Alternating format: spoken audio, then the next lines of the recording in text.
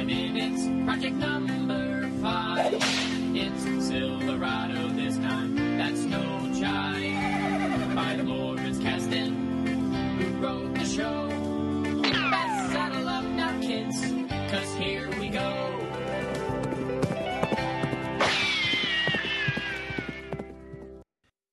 Howdy, and welcome back to another episode of the Silverado Minute Podcast.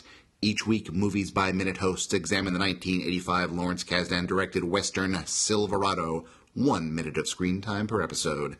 Hi, I'm Dean O'Carroll. I'm your host for this week. I'm a playwright. I'm the author of such plays as The Hunger Games, Greek Gods Under Quarantine, and Choose Your Heist, all of which may be coming soon to a middle school drama club cafetorium near you. But today we are talking about minute 112 of Silverado, another action-packed minute to be certain, and boy do I have some great guests today. They're co-hosts of the Father Good podcast, and you know them individually. You have seen Marshall Givens on Modern Family, or Crazy Ex-Girlfriend. You've seen Kenny Stevenson on Brooklyn Nine-Nine and Parks and Recreation. So it was a great thrill to get to talk with them about this minute. Let's take it away. My guests today are the hosts of the Father Good podcast. I am joined by Marshall Givens and Kenny Stevenson. Thank you, guys. Thanks for joining us. Thanks for having us. Yeah, thanks for having. Happy to be here. I'm so glad to have you both. So I know that Kenny has seen the full movie. Marshall has seen the minute in question. So we have the two possible perspectives on this, which is great. This is just like school. I've done the minimal amount of work. All right. Well, okay. So before we start, I wanted to ask you guys the question I'm asking my guests this week. Were Westerns a part of your childhood? Did you grow up, watching Westerns or being into cowboy stuff in general? Yeah, I don't really know. I wasn't like a kid who like played a lot of cowboy stuff. Like I wasn't like, I know that's, I think very much like our parents' generation. But like my father it wasn't like a big thing. My dad didn't watch a bunch of old Westerns that he grew up with. He didn't make me watch like this. You have to watch this movie. But I remember this movie particularly because I do think my dad really liked this movie. And I know that my dad likes Westerns, but it was never like a thing where it was like, you're 8 now. It's time to watch, Red River. We're going to watch all of Howard Hawks movies. And, Howard Hawks, of course, he was probably not a decent human being now. If I believe that's what history has shown. But like, going to film school, I did see a ton of Westerns. Like that's when they make you, if somebody got in their mind that these are like pivotal moments, which they are historically. So there is like a reason to watch Shane and here we go again, the Wild Bunch, as movies like that. And this movie too, I feel like this movie pays good homage to the Westerns before it, but also like, it's kind of like a more current take on it. Marshall? Yeah, not quite in the sort of like getting into like the revisionist Westerns that we would get a few years later with like Unforgiven and stuff, but the product of someone who grew up probably watching a lot of Westerns and loving them and wanting to put their own stamp on the genre. Yeah. And how about you, Marshall? Were you at all a Western kid? Not really. No, not in. I can't really subscribe to anything. Like it was like I didn't see those movies or anything like that. I saw Blazing Saddles. That's great movie. Western. That's great my movie. Western. But I do remember my mom did love watching Western TV shows. Bonanza, Rawhide, Gunsmoke, shows like that. So I remember that. So that is kind of like partially the soundtrack to like my Saturday and Sunday afternoons as a child is like, like the Rawhide, like that's. Like that's that. I feel that in my soul every time somebody tries to play that. Like I feel it because it reminds me of Sunday afternoons. Right. I mean, well, for me, of course, though, I hear the Rawhide theme song and I think of Blues Brothers. You know, I don't know if yeah. I've ever heard anyone other than John Belushi singing the ride theme.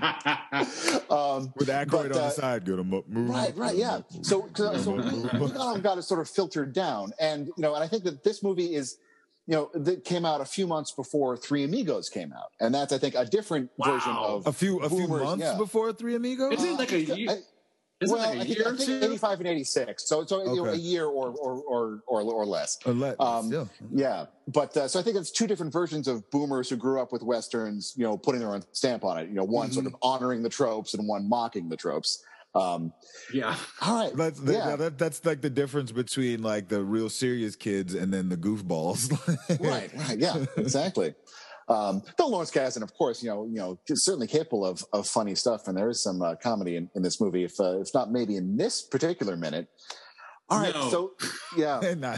Well, I found a part that I found very funny, but we can wait till we actually get to it, or I don't know how this works. Well, let's dive in then. So this minute 112, starts with Peyton, played by Kevin Kline, ducking back into a stall, and then ends a minute later with him calling out Mal's name to warn him.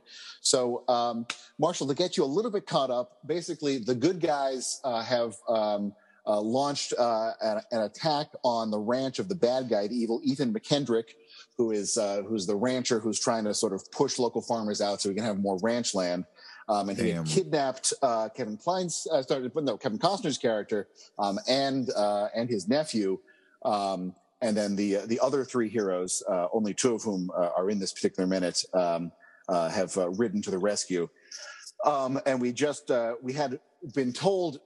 Within the span of 1 minute, we've been told that Kevin Costner's character had died, that he had fallen off his horse and then off a cliff.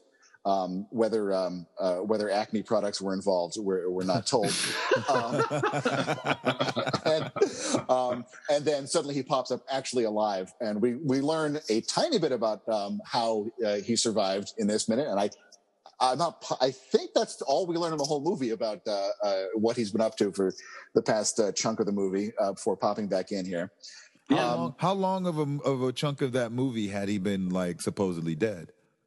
Well, we hear he's dead, and then less than a minute later we learn that he's not. We'd seen him get captured, and then he's gone for 15, 20 minutes maybe. Not even that. Yeah, he's gone for like 15. I just watched the movie last night. Right. So he there's a moment where Scott Glenn. There's a boy, like their nephew is also kidnapped by the bad guys. Right. And Scott Glenn rescues the nephew, and the nephew tells him that, his brother is dead, that Kevin Costner's character is dead, and that he fell off a cliff. And then Scott Glenn kind of like smiles as if it's like, that's like their inside joke, but it is not referenced at any point earlier in the movie. Like, it's like no cliff could kill my brother. Like he told the old cliff did it. Okay. Yeah, but it's not explained that, like, did they watch him fall off the cliff? There's no mention as to how he actually died, and then he just shows up like a minute later in the barn. We learned in the previous previous episode of this show that in one earlier version of the script, the nephew said that they killed him, they hanged him. He'd been hanged, and in the equivalent of this minute in the script, Kevin Costner is supposed to point to his neck and show a rope burn on it and say, like, that it was a new record, because there had been some stuff where like he faked himself hanging earlier in the movie to get out of jail, and in general he's often seen sort of hanging from rafters and stuff by his hands and so on. So whether we're supposed to assume that he had built up a really tough neck, or that he had somehow had generated an immunity to being hanged, I think it was probably wise to cut that from the script because it was a little too implausible. And I guess he fell off his horse on purpose and then rolled off a cliff to fake his death was a little bit more plausible, but we're definitely getting into a tell not show territory. So having Mike Tyson's neck was not going to be a believable plot point. Marshall, at one point, Kevin Costner is like in a barn trying to impress a girl and is like just doing like gymnastic style stunts on like hanging from like a barn, and it is like it's very much like he's like spinning and doing like gymnastics flips. It's really fun. Yeah, I was. We were talking in the last episode that it's fun to see sort of young, roguish Kevin Costner. Yes. I think he's actually well suited to this. That only a couple years later he started to play like the old pro in Bull Durham and stuff. And Yes. but I think he was very well suited to sort of boyishness, certainly at this time in his life and his career. And I'm a little sorry we didn't get more charming young Kevin Costner before he settled into being dads and veterans and so on. Because I looked it up last night and I was watching it. It's only like 2 years later that he's doing Bull Durham. Yeah, where he's supposed to be the like cagey veteran guy, and like that's what he has been for. But yes, he's very much the like wild card, the young. Isn't it really just a thing that he's got a lot of competition in that like young role, and that's probably why he just didn't get as many. Oh, just because Dennis Quaid was right there. You fighting with Quaid, man? Oh wow, yeah, probably. Wow. Yeah, you could have. They are very much feel interchangeable in my mind. You could 100% put Quaid in Costner's part and it would work. I think so. Yeah, and then he probably saw like the Brat Pack actors were just just a couple steps behind, about to take on those kinds of parts right in a few years. So yeah. So the minute starts, we after a quick glimpse of the ongoing fight in the barn, we then see that the villain Ethan McKendrick, the evil rancher, hops on a horse and gets out of there, and he rides past a bunch of cattle who have calmed down quite a bit from the stampede they were engaged in just moments ago. But now the villain is played, Ethan McKendrick is played by an actor named Ray Baker, who has IMDb credits up to 2018, was a steadily working actor for 40 years or so. Oh, he's a great character actor. Yeah. Are you familiar with him? Because I don't. Yeah. I was looking at his credits. Nothing else particularly jumped out. Because he has the beard. He's like, I can't picture the movie, but he was definitely like principal guy in like a high school movie. He was like boss, or he often plays kind of a smarmy dude, but he just because has a beard in this movie, it's kind of hard to remember. Because like everyone in this movie, with like down to like 9 or 10 on the call sheet, is like a star. So yes, yeah. So many. I mean, to the extent that even there's a small part for the guy who recorded the song "Purple People Eater" is in this movie. Are you serious? Absolutely, yeah. Sheb Woolley has a part early on in this movie, and John Cleese plays the sheriff of a different town. Amazing. John Cleese rolls up, and I'm like, wow, John Cleese, amazing. Yeah, it's so it's a movie full of stars and recognizable faces and so on. So it's interesting that it's sort of a journeyman type actor like Ray Baker plays the character who's nominally the head villain, but really Brian Dennehy is the head villain. He's not in this minute, but he's so compelling in this, as he always was, of course. So he rides off like the coward that he is. And then back in the stable, we see Jake come back down from the loft on a pulley and a sandbag. And then there's two cowboys standing around who he shoots pretty quickly. That's maybe not the most dynamically staged gunfight in a movie, full of well done action, I think. Yes, and then I agree. And then Payton rolls back in to shoot a third one. So they've taken care of the immediate threat. Jake asks where Emmett is. Payton tells him, and then says, "Hey, where have you been?" The question we were just asking. What's been going on the last chunk of this movie? And the only answer we get is, "I've been playing dead," which I suppose was a pretty good strategy in this. And I think the only explanation we'll get for how he survived falling off a cliff off camera. You don't need to know how that happened. Don't worry about that. Yeah. Just know that I'm here. This is the moment, though, where you said there was some funny moments in this movie. I actually did laugh when I saw, and not because I think it was intentionally funny, but the part where like the Kevin Kline's character like does a full like roll, like action movie barrel roll, and then shoots. And it's clearly one of these deals where it's like the stuntman's done it and then cut back to Kevin Kline in this like very graceful like pose that they've like stood him in.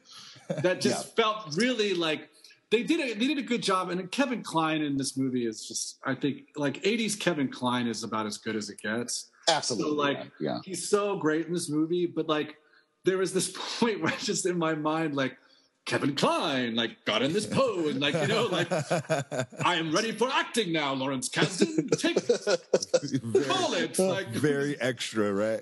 yeah, it was very like opening. You know, I was on Broadway. Like, let's go. Like, it's just like, because it's like 80s Kevin Kline has only been like like on camera actor for like 5 or 6 years because he was like a Broadway guy for a long time.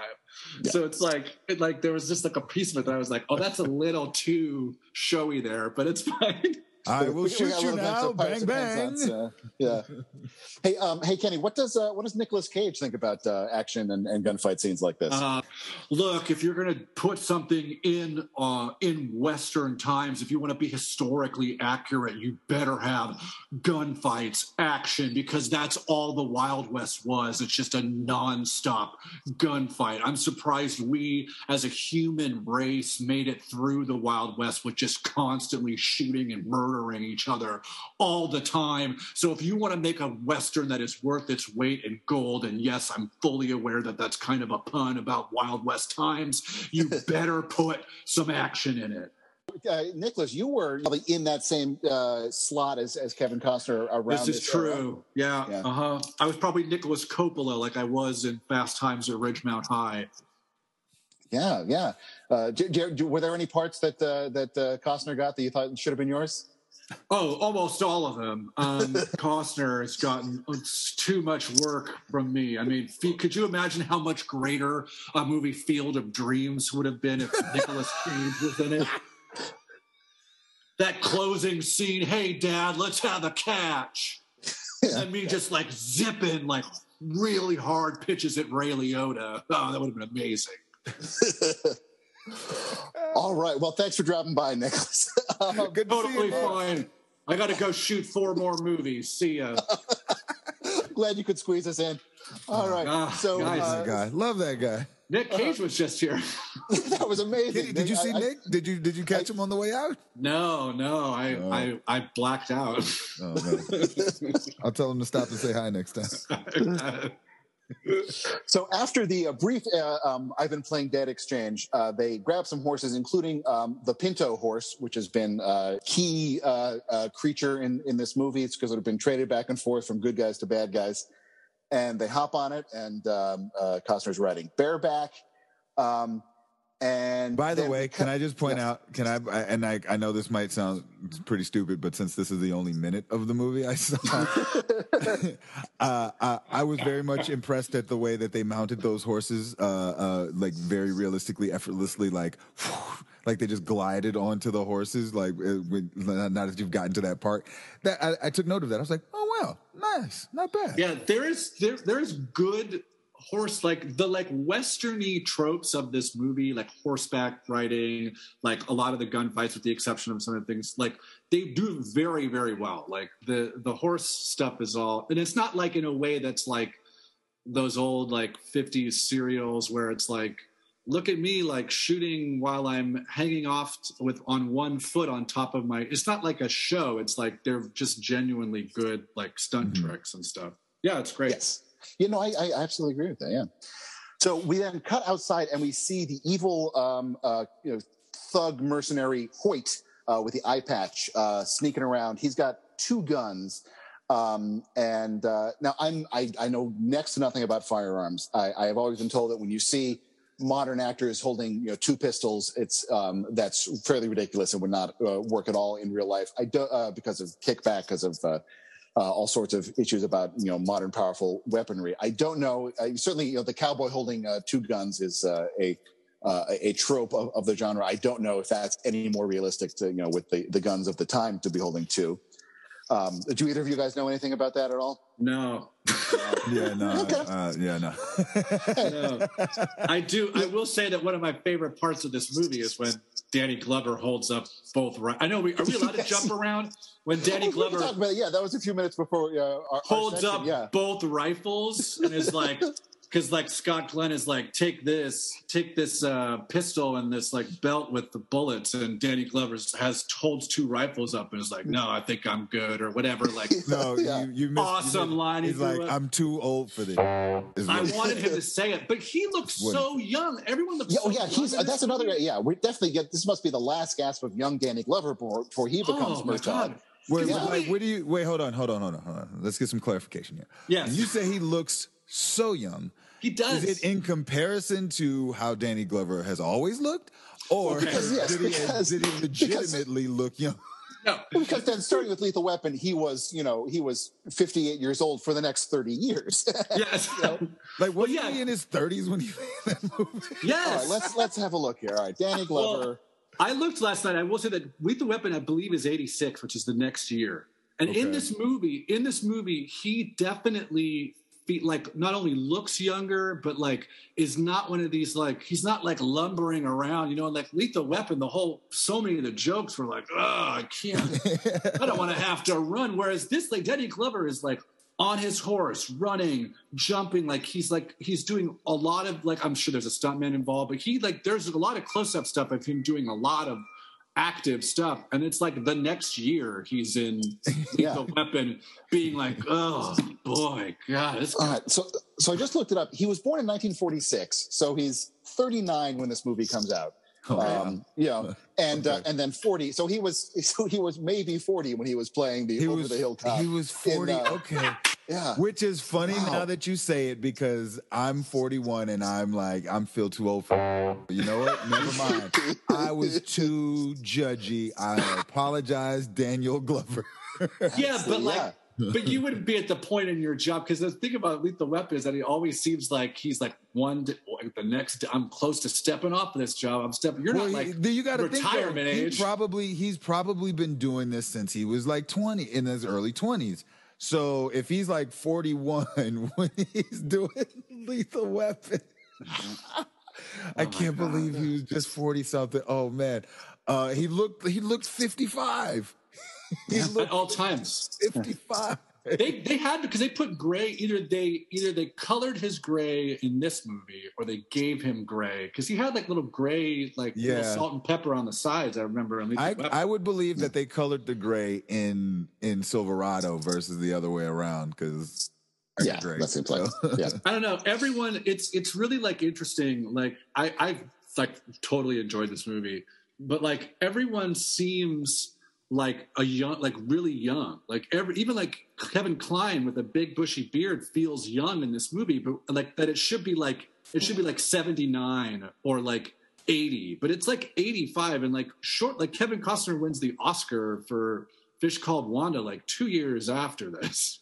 Kevin Kline, yeah. Kevin. Yeah, sorry, that's blasphemy. And he met John Cleese on the set of this movie, I believe, too, which led to that. So yes, so many wonderful things came out of this. Amazing. All right, so Hoyt is the guy who in a previous scene killed Mal, that's Danny Glover's character's father, and he is now sneaking up on him with his 2 guns. Mal is up on the roof of the bunkhouse with his rifle. And Hoyt starts sneaking up behind him.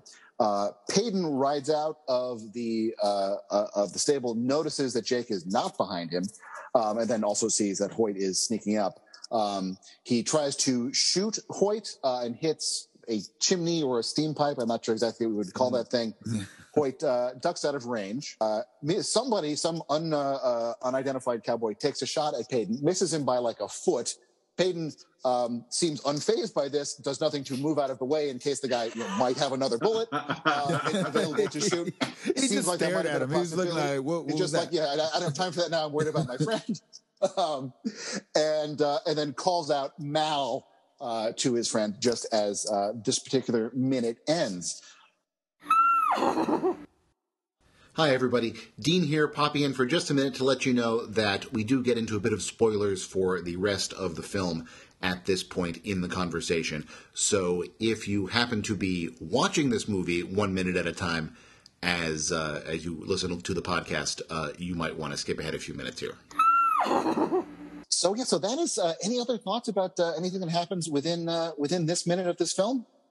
I will say, like, you just touched on it, but like, and that it's in this minute and kind of throughout this movie, the one criticism I do have is there is a very, like, there's an inconsistency in terms of like accuracy and everything. Yeah. Like, in sometimes someone is like, the only person who's consistently like accurate is Danny Glover. They establish that Danny Glover is this like great shot, and so he's always kind of the sniper. That's what's happening at the end of this minute, is that he's up, we see him on this roof because that's what he's good at. But other than that, it is like very inconsistent how like somebody can fire one shot and be accurate, but then somebody else can fire 7 shots and just miss every which way, and nobody seems to be ever flinched by any. Like Kevin Kline was like, just okay, yeah, sure, you're shooting at him. Doesn't duck, doesn't hide, nothing. He just sits there. He shoots back, and I don't want to know. I guess I can't spoil the next minute or whatever. But like, yeah, it's a real kind of inconsistency. There's even like a knife portion. Like somebody throws a knife, and no, it's Danny Glover. Which, by the way, Marshall, Jeff Goldblum was also in this movie. Wait, yes, and he is like, it is like they've transported like 2021 Goldblum into this movie. He is dressed in like it's amazing. It's like somebody told Jeff Goldblum it's a Western, and he was like, I will handle my own wardrobe. Thank you. They certainly came up with, as much as it would be possible to put Jeff Goldblum into a Western, they found a character who's the best possible match for Jeff Goldblum in a Western, and it still feels a little out of place. Yes, but Goldblum's always worth watching, but yeah. I got to watch it for that. Yeah, it's great. But so he shoots, I don't know, does he shoot? Well, somebody shoots Danny Glover's sister, and then she is like, she's shot in the side, and she is like, oh, let's tend to her, and they keep her alive and all this stuff. But then like Jeff Goldblum was shot once and it's like instantaneously dead. And that like all that kind of like, that kind of happens like throughout the movie, including this. Bad guys are one shot and they're done. But not only does the Danny Glover's sister survive a shot, also the brother-in-law of the two brothers, he takes a shot to the shoulder and he's fine. And I gotta assume that it's hard enough to survive a gunshot now due to blood loss, but back then. But back then, I mean, you gotta assume, who's going to be operating on you with their filthy, gross Old West hands? Wait, look, the bullet gave you some of those infectious bacteria too. Like, you call in Doc, who's probably drunk, to come in and try to dig the bullet out. That's give me a bottle of sarsaparilla. But we do see, without spoiling too much, we do see people with just some bandages on them later on, and they seem to be okay. Yeah. So that's why. But again, I think this movie is about embracing tropes of the genre, and totally. So, all right. Well, I think that is going to pretty much wrap up our time here, guys. Anything you want to plug? Yeah. Go ahead, Marshall. Okay. Yeah. Hey, check us out. The Father Good podcast. Wherever you get your podcasts. We are on Instagram at Father Good Podcast and on Twitter at Father Good Pod. Excuse me, Father Good P. See, that's why I had you do this, because I couldn't remember the I forgot. IG. That's right. That's why I was like, Marshall, you Father do Good it. P, because whatever. And then you can also find me on Instagram and Twitter at Mr. Happy Givens. Are you doing any more stand-up shows, Marshall? I'm working on some stand up. I'm teaching stand up, and I'm working on some stuff. Excellent. Stay tuned. Yes. Cool. Yes. This is our listeners are probably hearing this in the spring or summer of 2022. Okay. Then I'd like to plug Doctor Strange and the Multiverse of Madness. I'd like this new movie coming out. Yeah.